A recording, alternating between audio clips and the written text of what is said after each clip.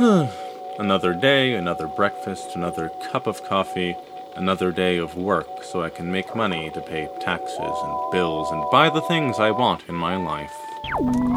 Tally-ho, average American. What? Are you struggling with your finances? Does the taxman have you down? Well, What you need is NESARA. why are you here? Yes, NESARA, the National Economic Security and Reformation Act, signed into law by President Bill Clinton in October of 2000.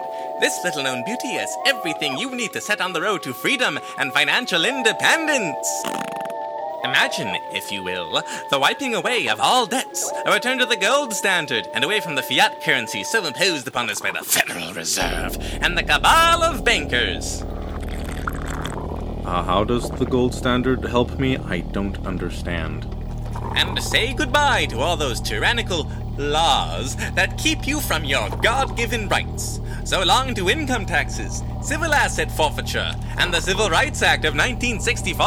What? It all happened in the 1990s when a group of farmers sued the crooked taxman, carefully using the wording of the 14th Amendment in their complaint.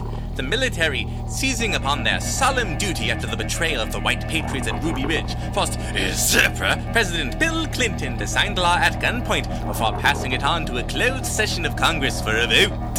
Isn't that literally the opposite of how laws work in this country? Written into the law was a provision that every year it be revealed to the public, and so it was scheduled for Alan Greenspan to unveil the new proposal on September 11th, 2001. Oh no. But President Bush put a stop to that, as we all know, and so it's been ever since. But now NESARA, now merged with the Earth Alliance into JESARA, What the fuck? will bring this new revolution to the world. Ask your local wellness influencer about NESARA, JESARA, and TrumpSARA today. All of that sounds stupid.